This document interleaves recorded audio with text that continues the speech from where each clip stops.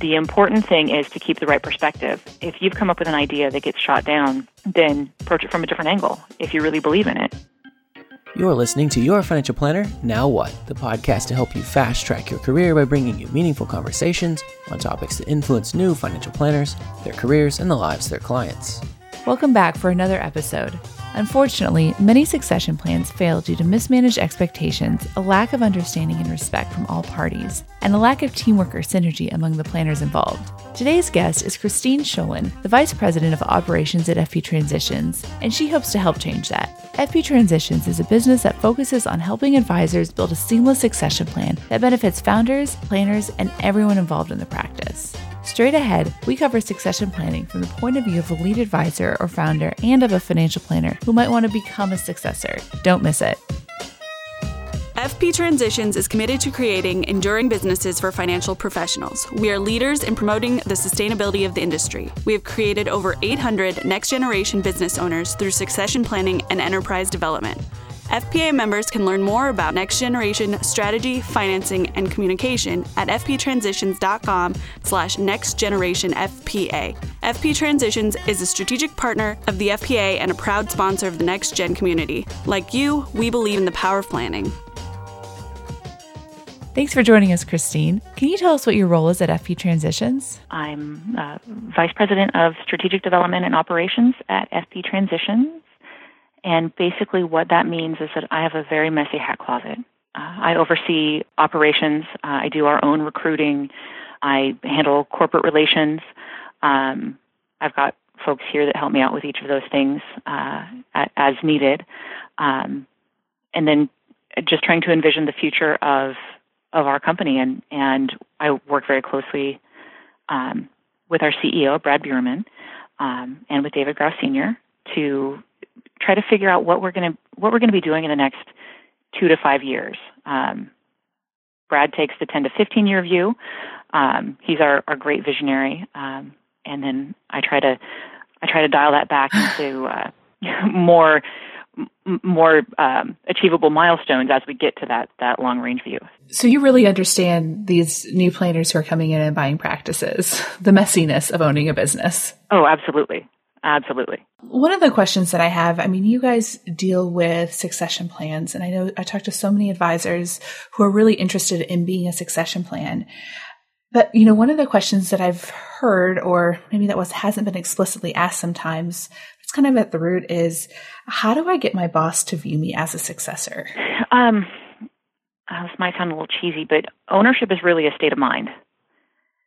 And for the advisors that I talk to that get into that minority stake, you ask them what were they doing before they became a partner? What were they doing before they became an owner? And they acted like an owner before they were given the opportunity. So what is the secret sauce to having a founder who offers you an investment opportunity and lets you into the equity circle? Well, you have to be acting like an owner anyway. You need to excel at your job. You need to not be afraid to put in those extra hours. But it's not just about hours. It's about understanding and keeping the culture of your business. It's about identifying opportunities and finding solutions. And you need to be able to communicate and have an open communication with the owner of the business so that they see you as a contributor and they see you as an asset. And I hear from advisors that say that they are doing that and, it's still not working. Keep doing what you're doing. Don't change. If you are taking ownership of your clients and taking responsibility and you're taking pride in your work and you're striving to excel as a financial advisor and a contributor within the business, then by all means keep doing that. It's really a state of mind, and that is going to serve you well in your current position or in any future position if you have to go someplace else.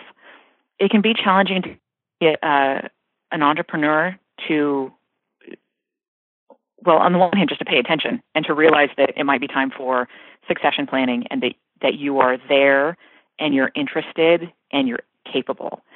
Because an entrepreneur is looking at the business and always trying to get it bigger and better and stronger. And that's how they were able to build that business that you're not part of. So part of it is just getting their attention on the topic and then making your case that, you are an owner, and you have to do that with your actions before you can do it with your words. One of the things I hear is, I'm trying to do this, but the owner just isn't there. How do you know if the owner is ready to have these conversations, or that the owner's in a place where they're open to this? That is a really interesting question, because you can't do it based on age. We've certainly had founders that have come to us in their mid 40s, or my favorite is a 34-year-old advisor who says, "I need a succession plan," and we've got an abundance of advisors who start way too late. I think you need to approach it in a problem-solving manner. A lot of businesses, as they start to grow, they extend beyond the abilities of a single producer or even a single owner. And if all of the other elements are right, and the advisor is of a certain age and they have a certain tenure in the business, then you can certainly approach your boss and say, "Hey, we've grown X amount in the last year. We're taking on this amount of new clients. I am handling X, Y, and Z responsibilities. I'm opening new accounts. I've mentored a paraplanner. I am taking on seminars to bring in new clients. I think it would be really beneficial for our company to, let's think about new owners. I would love to invest in the business, and I think that as a team that we can take this business even further together. And you need to be able to build a business case for being a successor if you are unsure that your boss is there. But the important thing is having open communication and approaching it from a problem-solving kind of a scenario, especially if you don't know if your boss is at that stage yet. So you just said something really interesting, that you need to build the business case for the succession plan. And you work with so many different successors. Well, both sides of it, not just the successors. But what is a successful business case for proposing a succession plan for like your boss look like? Well, I would say that it comes back to that question of growth and client communication. There's one of the things that I hear from the founders that tips their hand when it comes to biting the bullet on a succession plan is that they hear from clients or they hear from prospects that they're concerned about the career horizon of the founder. Yeah. And both the founders, we call them G1, the first generation, and then G2 or G3 for the successor. So it's kind of an easy shorthand that we use. But the G1s and the D2s will come together and say that it is really great client messaging when the plan is complete to say, if something happens to Sue or John, then there's Pat, Sam, and Steve that are here that can continue to serve the clients, and they're owners and they're invested and they're not going anywhere. They're part of the business. They're part of my succession plan. And that is a tremendously powerful message to send to clients. When we've got founders who come to us and they notice that they're not getting new prospects because it's, they have a 40-year-old professional who's got a $50,000 stock plan that they've just received from their employer, or they've got an inheritance from from someone in their family who's passed away, and so they have a windfall and they need to invest it. And for the first time in their life, they're considering actually paying for financial advice. So they come and see a financial advisor that they found on Google or they had a referral from, but they're looking at their time horizon as 20, 30, 40 years, whatever their life expectancy is going to be, and the wealthy do live longer. And they're looking at a financial advisor who's a bit long in the tooth and asking, well, how long are you going to be here? Because I don't want to have to change financial advisors over and over again. And so being able to present a good argument for improving that client message is one tack. The other is recognizing the growth of the business and recognizing the capacity that you have to serve clients and what you can do together better as partners. But first and foremost, you have to be acting as an owner even when you're an employee. So, one of the questions that comes up a lot is, do I need to be out there being the rainmaker, finding new clients? If you're going to be an owner, in your opinion, do you need to be out there finding clients? Like, is that part of what it means to think like an owner? I think especially in this industry, every job has a bit of a sales component in it. But I've been reading through the latest book on entrepreneurship by the Gallup folks, and they actually they summarize it really nicely that in any business that has grown and thrived, even in divisions within a larger corporation or organization, there are three personalities that grow and that lead a business to that, to be really a sizable consideration rather than a tiny little boutique place. And that's the alpha conductor, the person who understands all of the daily operations and is really the sausage maker. They have the alpha rainmaker and then the expert. So the rainmaker is just one part of growing a thriving business. And when we're putting together succession plans, when we've got teams that are working with us to broaden that ownership base, I mean, sometimes it's a one-to-one. There's a single G1 and a single G2, but usually there's a couple of advisors that are participating in that successor role. So somebody needs to be the rainmaker, and that's true in all of these businesses.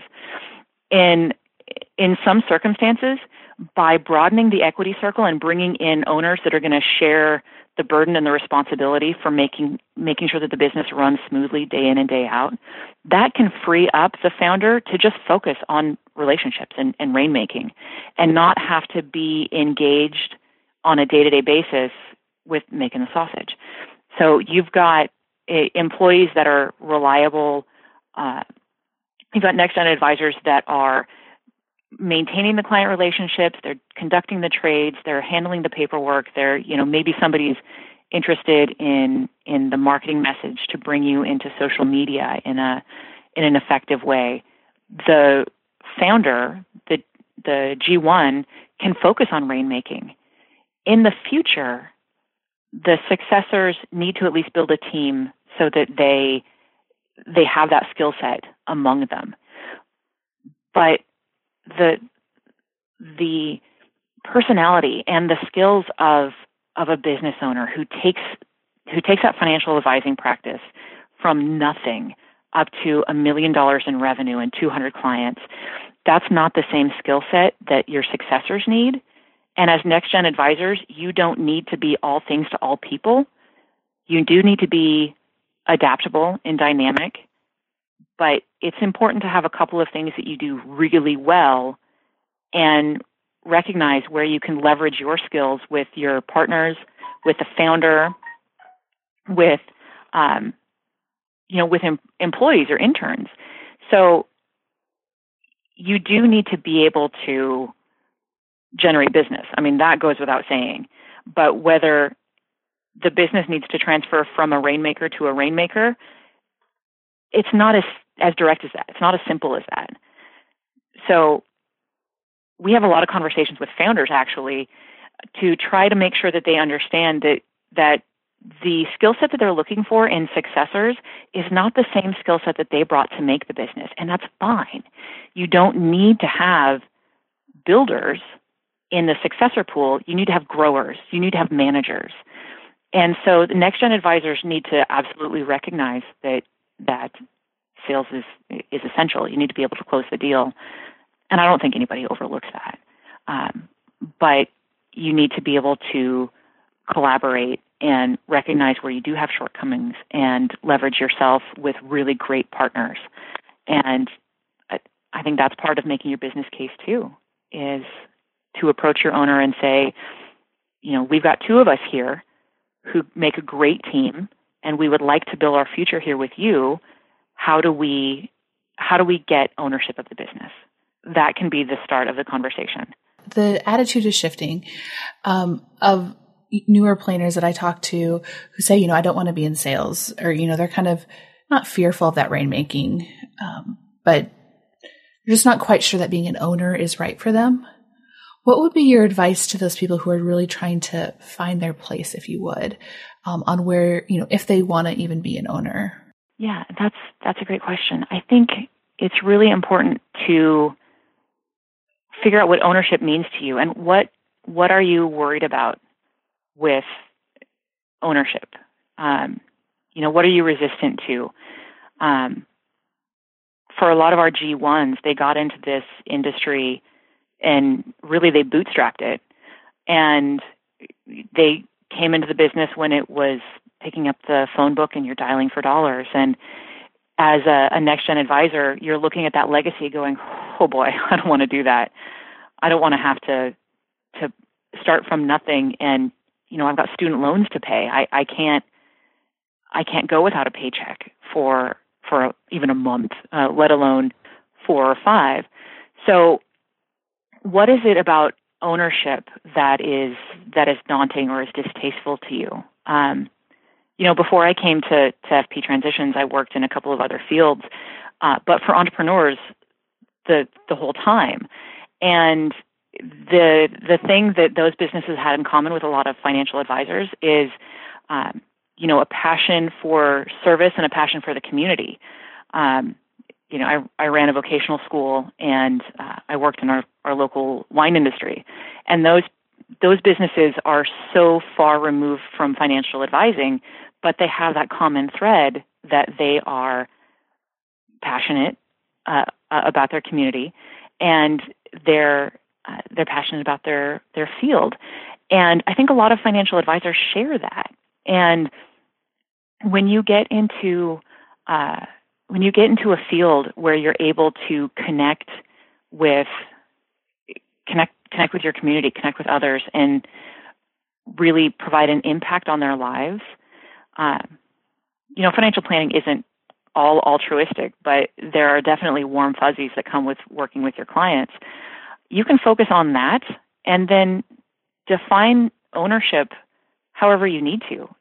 The culture in each practice that we work with is as unique as the people within it.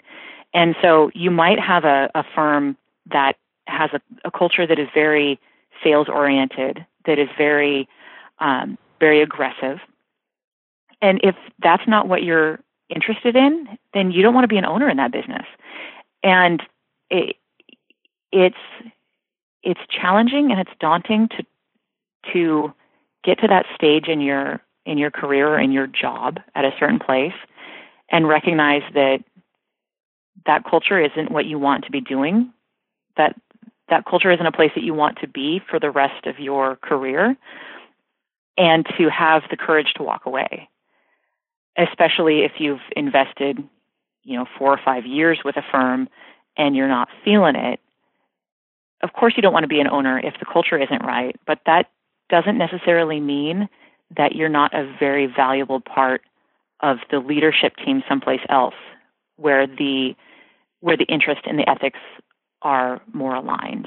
You talked about succession planning, and I think one of the things that, now even being an owner of my own practice, I hear succession plan and I immediately think it's a timeline to get rid of me. Mm-hmm. Does there need to be an endpoint for the original owner in the succession plan? Not necessarily. For a good amount of G1s that come to us, if it's not client-driven, it's their own timeline-driven, and they're starting to have notions of their own mortality. So that they start a succession plan knowing I want to get out in 5 to 10 years, and they have a timeline.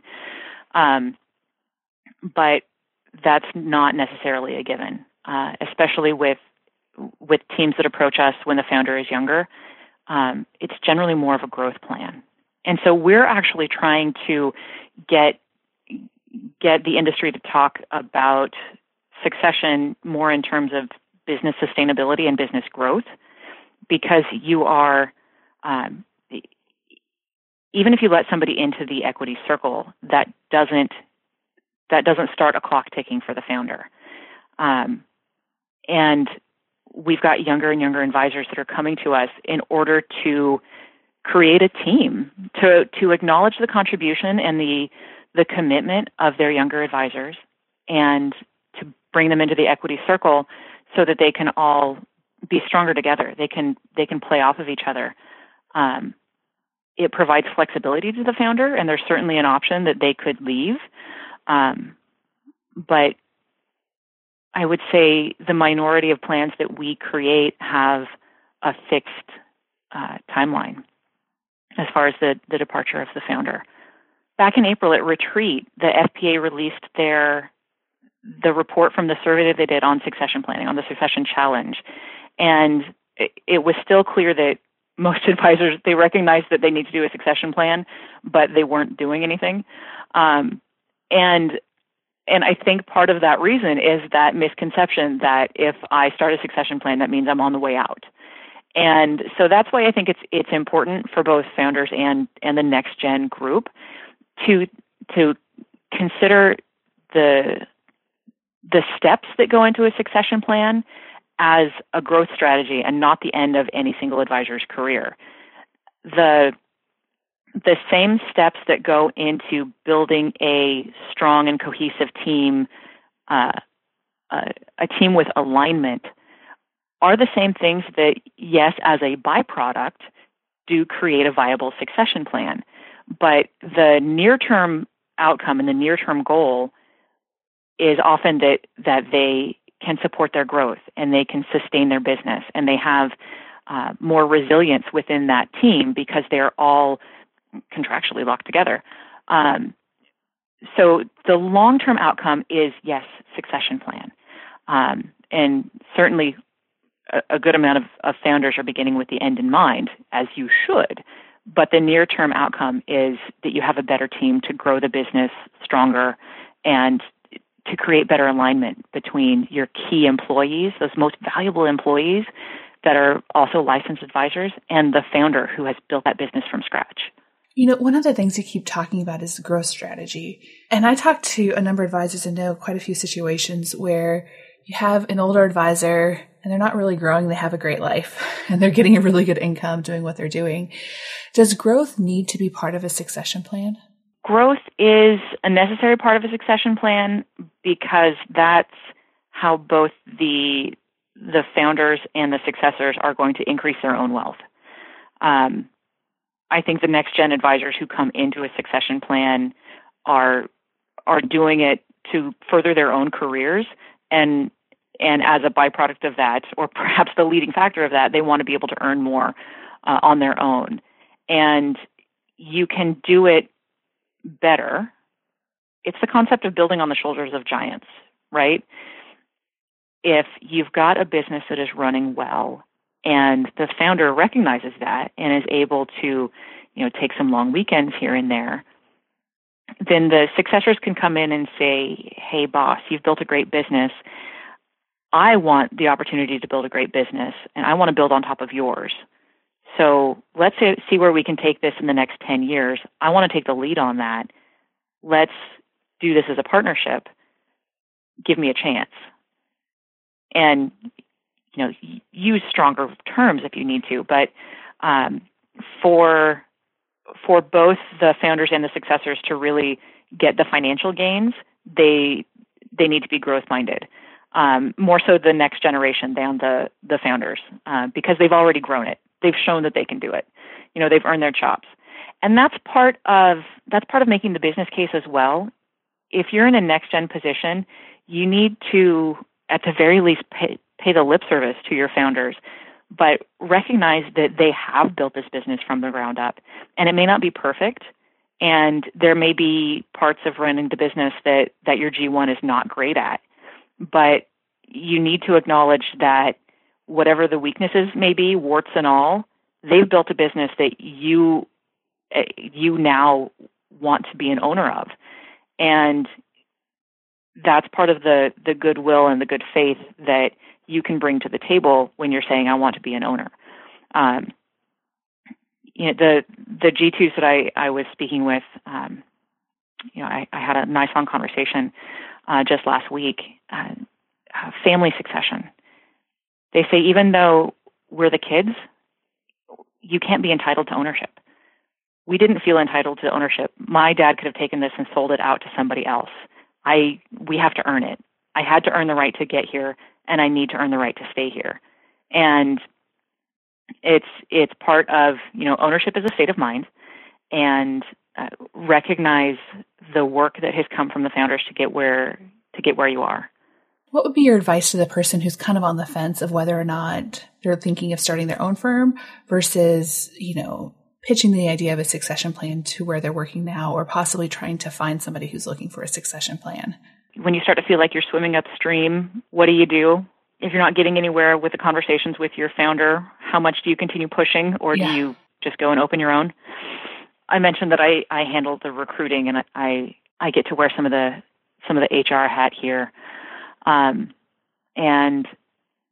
the expression that comes up in these kinds of situations is when expectations turn to hope. That's when it's time to end it.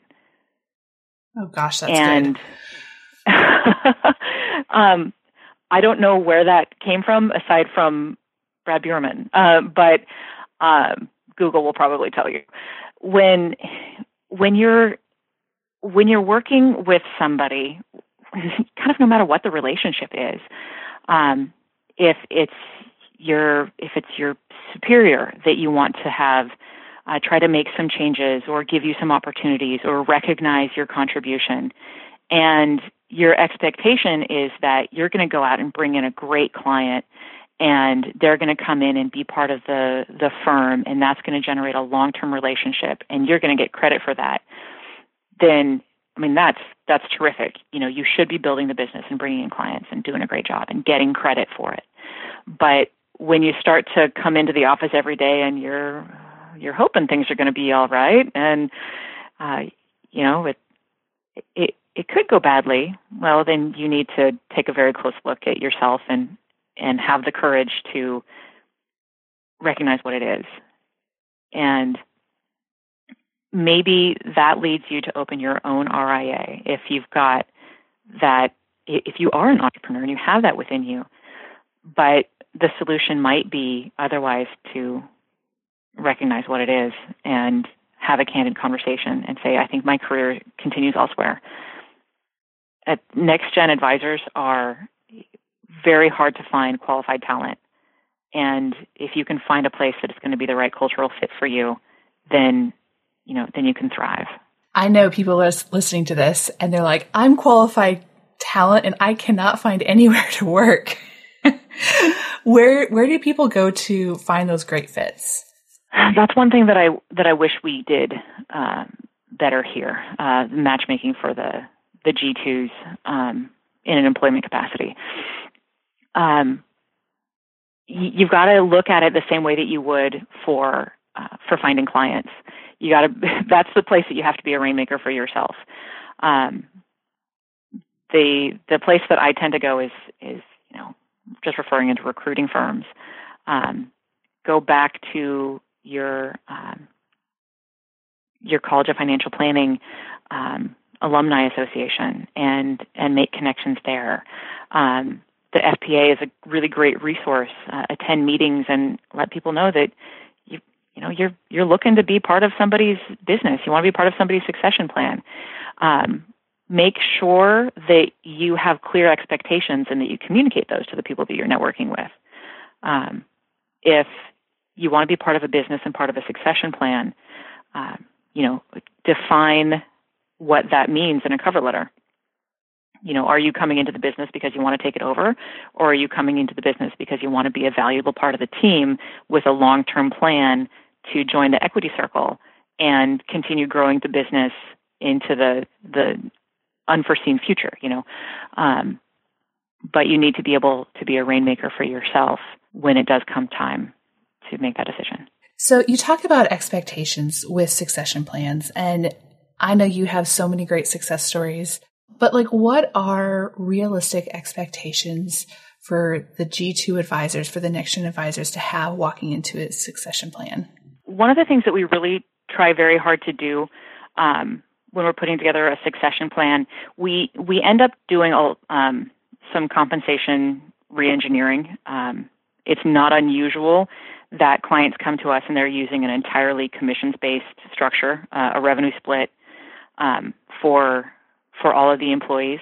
And so we do a lot of reengineering to put them into a flat salary, a predictable salary-based compensation with bonuses that are based on measurable business objectives. The goal when we do that is to not create a pay cut for anybody, because that doesn't generate good faith right out the gate.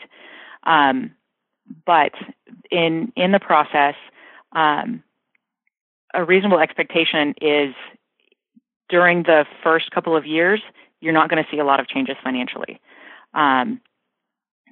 You need to be prepared to invest, and that's going to take some give and take. But one of the things that we do, and I of course can't speak for other consultants or other, if you go to a local attorney and have things put together, but we create the mechanism for the next gen to invest in the founder's business, and then we model out the cash flow so that the business has a profit line so that those note payments can be made. And in the first couple of years, the majority of the profit that a successor would receive does get committed to the note payment. But as the business grows, and this is why I say growth is essential for both the founders and the successors, as the business grows, then the successors will see their profit distributions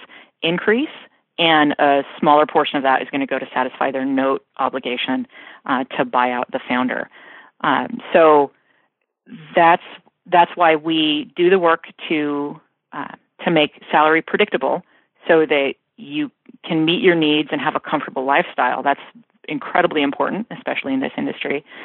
But we also make sure that the salary obligation is equally predictable, so that the team can work together to drive profits, to grow profits. Because if you don't have your compensation within the business structured in a way that is fair and predictable, then it's very hard to grow the business and to be profitable when you have multiple owners. So that one of the first things that I would say to expect is small changes on the outset. One of my favorite case studies is a team of a founder with 4 junior advisors who had come to us after going through all kinds of like management psychology exams, and they had gone to at least 2 other consultants who had put them through this battery of tests before they started building a plan for them. And the psychologist had said, this team won't work. You guys, you're not compatible, or you're not complementary, or whatever it was. So you could invest however many thousands of dollars in a plan, but we're predicting that it's doomed to failure on the outset. So take that in mind. And they went, well, nuts to that. I'm going to go to somebody who says it's possible. And they eventually found their way to us. And we said, well, if you guys are committed to working together and you want to do it, let's see what we can put together. It's their boat to row. So we worked with them. It was about a $2 million business in terms of value. So we worked with them. We engineered the compensation. We normalized the compensation. We created a profit line. We helped to structure the note. The seller did take the note personally, so there wasn't bank financing involved in the initial tranche, and there usually isn't. So that's why we have to have the profitability coming through to the bottom line. But the 4 junior advisors all got an equal stake of ownership, And then they signed their documents and they went on to run the business. A couple months later, we heard from the founder that he was doing groceries or something on a Saturday, and he drove past the office and he saw all the lights on and starts shaking his fist. Those boys, they left all the lights on. I bring them in to be owners and they can't even control the electricity. And he pulls into the driveway and goes into the office. It was an office that was in like an old house in a historic neighborhood, that kind of thing. And he goes inside and he sees that there's 3 of the guys that are sitting in there working on financial plans and cleaning up documents. And they're in the office on the Saturday to do the work. And that's why the lights were on. And the founder's like, oh, hi. I didn't expect to see you here.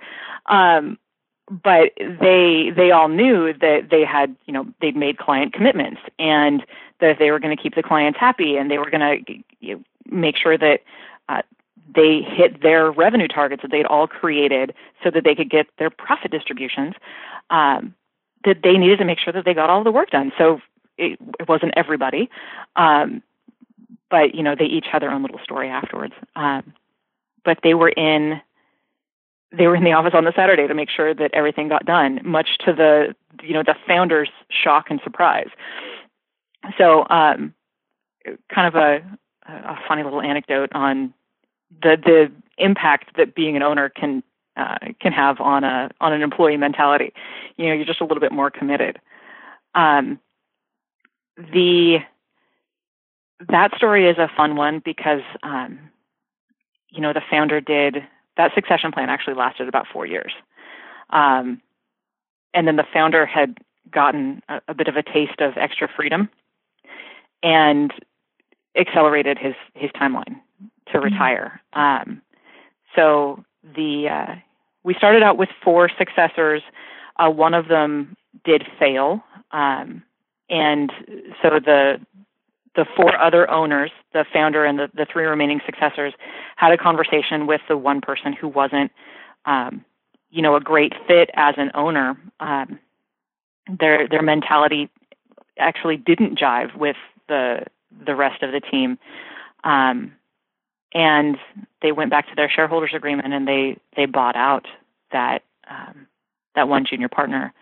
But the other 3 remaining advisors did accelerate, and they bought out the founder after about 4 years, because the business had been growing and they had been working so well. And the founder got some extra time out of the office and went, you know what, I have a couple of hobbies that I've neglected and I've been able to enjoy them in the last 4 years, and I think I'm going to enjoy them a little bit more. And so they just went forward and called the bank, and they took over the whole business. 3 equal partners at the end of the day, and now they're leading the ship all on their own. When people become part owner, do they get to be part decision maker at that point, or how does that usually work? There's a lot of concern from founders around giving up control. It's important to have a seat at the table. When you're in a founder's position, and you open up the equity circle to let somebody invest in the business, you have to listen to their suggestions. You have to listen to their opinions. It's just being polite, right? But when you're talking about opening up a 10% investment opportunity, then the founder still owns 90% of the business. In that kind of a situation, you still have all of the control. And so the minority partnership is a great opportunity. For some people, it might be very frustrating, but it's about creating teamwork and synergy. And the founder will maintain the decision-making, will have the decision-making seat. But even as a minority partner, you need to be able to speak up and have your voice heard. There's a team we worked with down in Florida who was totally charming when they addressed their the dynamic between the three advisors, the founder and the two successors. And one of the successors had said, sometimes it was frustrating to listen to the G1 go on and on about, how I built my business from nothing. And, I know what I'm doing. And the successor said, I'd come up with these, what I thought were great ideas, and he'd just shoot them down. And, it's frustrating because sometimes it turned out that he was right. And there is a lot to be said for experience. And it can be very hard for a next-gen advisor who's got, 5-10 years of experience to go, you just shot me down. But the founder might have 25 or 30 years of experience. And so, they do get to make the decision. And the important thing is to keep the right perspective. And if you've come up with an idea that gets shot down, then, approach it from a different angle if you really believe in it. And, see if there's a different approach that you can take to get to that goal, that, whether it's a business development idea or a technology investment or, deviating into a different niche, you've got to be able to make the business case for it. So you should have a seat at the table. You're an owner. But for most plans, until you get to that 50-50 level, the founder retains decision-making control. If somebody's really interested in succession planning, where can they go? What are the other resources that they need to be reading or tapping into to really prepare themselves for these conversations or being a successor? I don't want this to sound hugely self-serving, but it's going to come across that way. I queued you up. David Grass Sr. Yeah. David Grass Sr. wrote a really great book a couple of years ago, Succession Planning for Financial Advisors. And there are so many people that we talk with that start their conversation with, well, I read David's book. And it's a good tool because it talks about some of the different strategies and dispels some of the misconceptions on succession planning as the plan that starts the stopwatch for the founder. And so it's actually, I've been trying not to say this for how can I get my boss to think of me as a successor? Give him a copy of David's book. Yeah. David is the founder of our company. He's seen a lot of these kinds of struggles and changes that an entrepreneur goes through building a business from nothing. And he's focused exclusively on financial advisors his entire career. So the information that's in that book speaks to founders and successors, but really a lot to founders. Explaining the mechanics, the financing, the benefits, the incentives. He explains it all in a lot of detail. So that would be the most powerful resource that I would send people to. I'd also, go to FPA meetings where you've got advisors that are talking about the topic and just see what kind of conventional wisdom is out there. And then go back and read the book again. Oh, that's great. Well, is there anything else that you want to be sure that we cover? Well, one of the things that I hear from a lot of folks is just bloom where you're planted. If you can make the most of your situation and be an owner and create the relationship with your founder so that they can see you as a successor because you're just thriving where you are, that's what I hear from a lot of the successful successors is some variation on bloom where you're planted. For founders that aren't sure where they're going to look,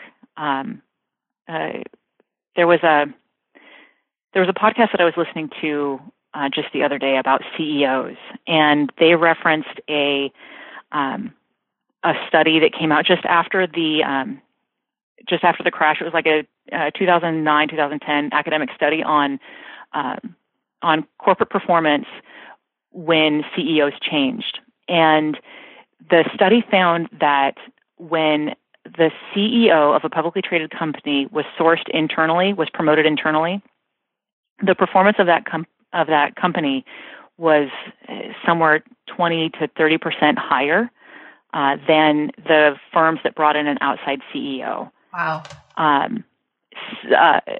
A corresponding figure, the CEOs that were sourced externally were millions of dollars more expensive for these companies to recruit and to hire. And this is looking at Fortune 500 companies. So these are looking at multinational businesses, right? But the same kind of concepts can be applied looking inward at the financial planning industry.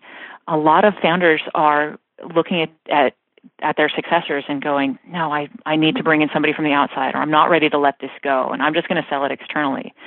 But if you're trying to find the person that's going to do the best job for the business, the internal recruit, the internal successor, knows the most about your business, knows the most about your clients, and can generate stronger, better returns for your business than necessarily bringing somebody in from the outside.